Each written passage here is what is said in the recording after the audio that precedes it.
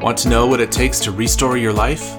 We are Chris and Beth Bruno, and we lead a team of brilliant storywork counselors around the country, all committed to helping you come alive. We call it the Restory Approach. So if you're a story explorer, kingdom seeker, or just a day-to-dayer, you've come to the right place. Welcome to the Restory Podcast. So we've all been listening to The Rise and Fall of Mars Hill, and it's a fascinating podcast series, and they're in a delay, and so their bonus episode that they've just released is kind of the myth of the origin story that Mark Driscoll has shared over and over again. And here's what I find so fascinating about that. So they've gone back into archives and records to find contradictions in the origin story. And, we could talk about the integrity of that.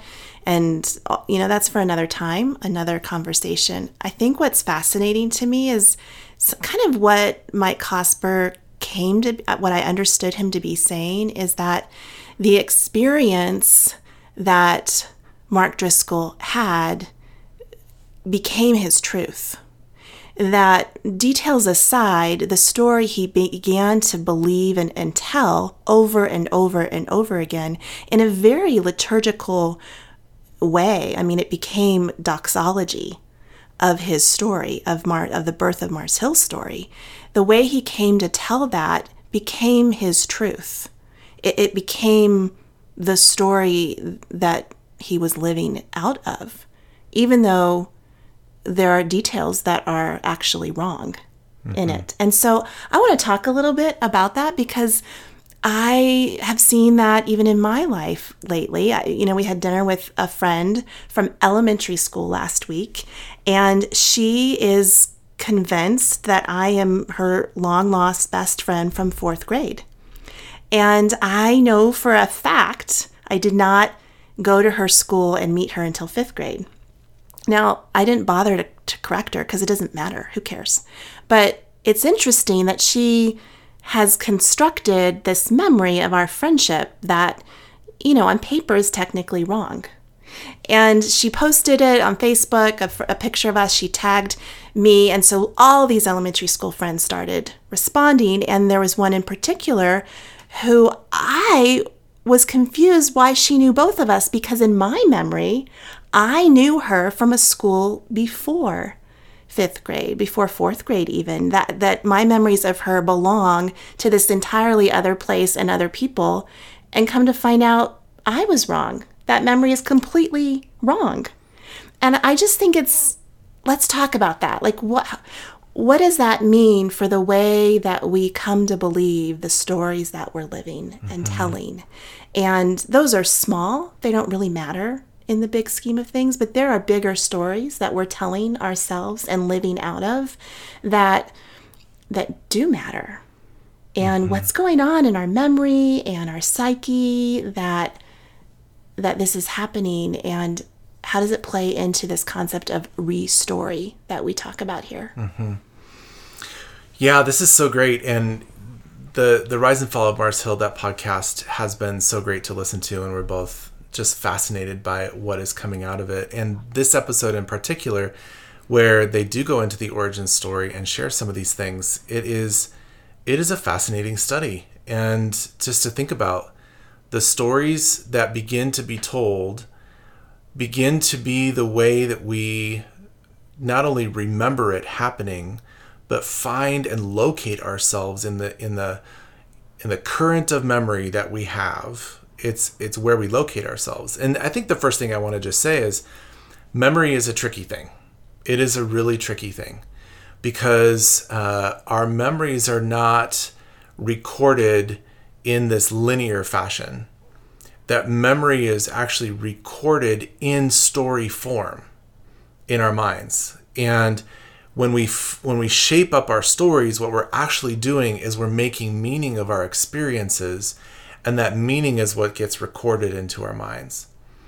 And so as Mark Driscoll is telling the origin story, he's not telling the kind of lineup of facts and events that happened over the course of time, he's telling us about his meaning and how that was shaped over the course of time, and therefore how the memory of the origin of Mars Hill, or in your case with your friends, where you located yourself in relation to these people and the meaning that you made in the midst of that.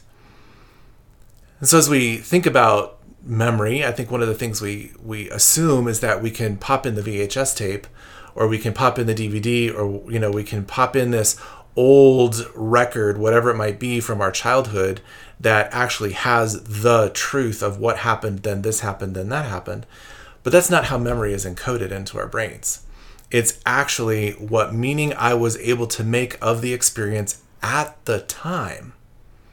Not even now as an adult. At the time that I had the experience is the meaning that gets encoded.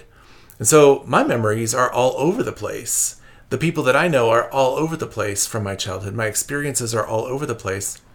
And they often get conflated with one another because it wasn't the actual thing that happened. It was the meaning that was made at the moment. Mm-hmm. Yeah. Well, I just think that adds a whole another layer of complexity when we're talking about restoring our narratives, because there's this element of maybe some hard facts, and we could call it truth in the way that we would understand truth. Sure.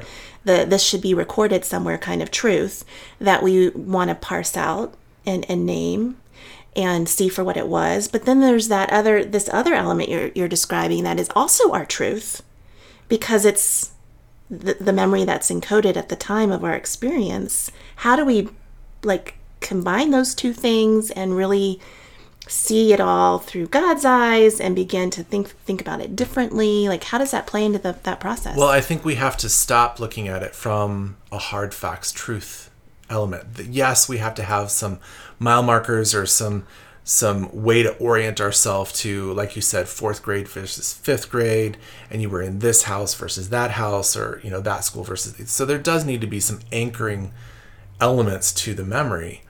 But the restory process is not about the true hard facts. The restory process is about the meaning that you made in the moment as a child and what you came to understand. Or in a previous episode, we just talked about the interpretations that we had at the moment. The interpretations is what we hold on to and live out of. And it's those interpretations that have become our truth for what that experience was.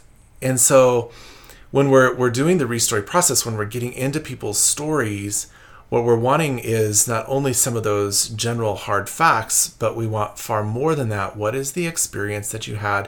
What is the encoded meaning that you made? And is that meaning coming from a mature and processed place? Because what happens is when we experience trauma also gets encoded in a different way into our memories. That trauma is held in our bodies. It's held in different parts of our bodies. It's held in different ways of understanding in how it's stored in our brains. And so trauma actually creates an even more conflated notion of what happened to us in the experience. So the restory process is getting into not only just what happened, but how do we experience what happened? Mm-hmm. And then from that, asking questions about what other possibilities, what other interpretations might be possible. Mm-hmm. Yeah. Well, I think about, just in that friendship of elementary school, we might have both experienced the same events, but we had different emotional responses and therefore different interpretations. And so what's encoded in our memory during those years that we were together looks really different, and we've held it really differently. And I think of siblings in the same family who might be walking through, on the outside, the same things are going on, but each child's emotional response to those same events, and then a different interpretation based on the kid and the personality and all these things, they end up with an entirely different story that they live out. Let me give you an example to this. And obviously in sharing the story, I'm changing a lot of the details for our listeners. But you can just imagine, in a general sense, growing up in a violent home where dad is a violent man. and there are two brothers, two of the dad's sons that live in this home, and then mom. And so when dad would come home from work and go straight to the refrigerator and grab a beer, and then over the course of the next, several hours would consume close to 6, 8, 10 beers, he would, become drunk and enraged. And so the older brother would have one experience of the drunken and enraged father, and the younger brother would have a different experience, even though they were in the same house, because the younger brother took the role of protector. He would take the younger brother, the older brother would protect, he would take the younger brother and hide him away in a different room in the house and say, stay here. And then the older brother would go back out and confront the father to protect the younger. So the same event is happening, but both of those boys are growing up with different traumas of the same experience and different interpretations or different stories of that same experience. And so to restory that for each of them is going to be different, because one boy is going to feel alone and afraid in the closet, and another boy is going to feel anger and enraged and wounded by a direct confrontation with the dad. Mm-hmm. Okay? Yeah. Same event, different experiences, and to understand and process through that is going to require something very different. Mm-hmm. Are you talking about Jack and Nikki on This Is Us? No, I'm not talking about them, but very close to that. Yes, very close to that. Well, I just think it's just so interesting what our young minds do to protect us and take care of us. And I'm not saying, going back to Mark Driscoll, that this is the story of a young mind, but just that idea of the memories that we make becoming the stories that we tell, which become the truth that we live out of, is interesting. It is really interesting. And in many ways, going back to Mark Driscoll, the evolutionary change of the story that he would tell from one moment to another moment to another moment, and then it becomes locked into this liturgical retelling of the story. Now that liturgy that he's come up with is the story of the origin, when in actuality it's not. It's the real question we need to be asking is, what meaning did he need to make in the process? What story did he need to tell about the people that he was with, or the people that left him, or how he felt in the midst of it, or the people that quote unquote betrayed him, or the people that were quote unquote loyal to him? What story did he need? What meaning did he need to make through that journey and through that process to where it now became codified as the origin story of Mars Hill? Mm-hmm.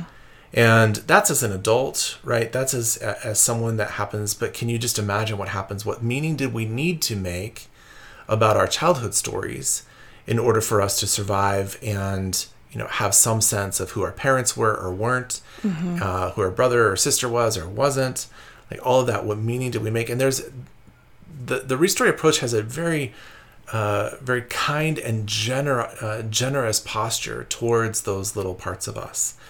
Because it's not coming against the younger part of us that says, you made the wrong meaning, you decided on the wrong thing.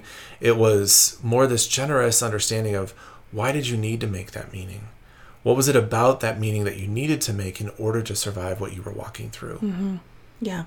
Well, on the podcast, Mike Cosper goes on to talk about the garage origin stories of Hewlett-Packard and Microsoft and Apple. Like there's all of these Silicon Valley, it started in our garage kind of origin stories, and many of those have been debunked as well. Like some of the founders have actually said, yeah, that's largely untrue. But I think what you just said, what in those times and places did those founders need to believe?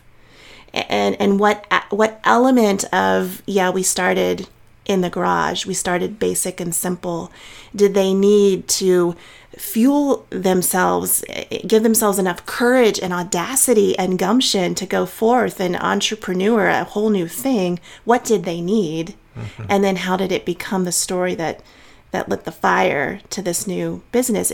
It's led me to ask that same question of the stories we tell of our early days, in the same way, like, what did we need? And I think that's what you're saying, is that we do that. Our psyche does that. Like, what do we need to be true, and our mind will often make meaning around that. And fill in the gaps with false facts, quote unquote, right? The things that are not actually the true hard facts of things, but our mind fills those in and it becomes the story. Or maybe it's a little embellished and then the embellishment is embellished and then it's now the actual thing. Yeah, what kind of, heroic overcoming did all of those, founders or people need to write into the narrative in order to have a sense of we did something amazing and big and awesome, and the reality is maybe it wasn't quite like that, but they needed that to be part of the story. Yeah, fascinating. Yeah. All right, friends, thanks for listening. If you haven't left a rating on iTunes, we'd love for you to do that real quick. And here's the thing with our name change. We're trying to offer more cohesion to all the things we do with restoration. We've got counseling and stuff for marriages and dads and moms, and the list goes on and on. One of the ways we started talking about it recently is to rather humorously and affectionately refer to it all as the Re-Story universe. Doesn't that sound interesting? Well, if you want to learn more, just head over to restoryuniverse.com to see what we're up to. And we'll see you same time, same place next week.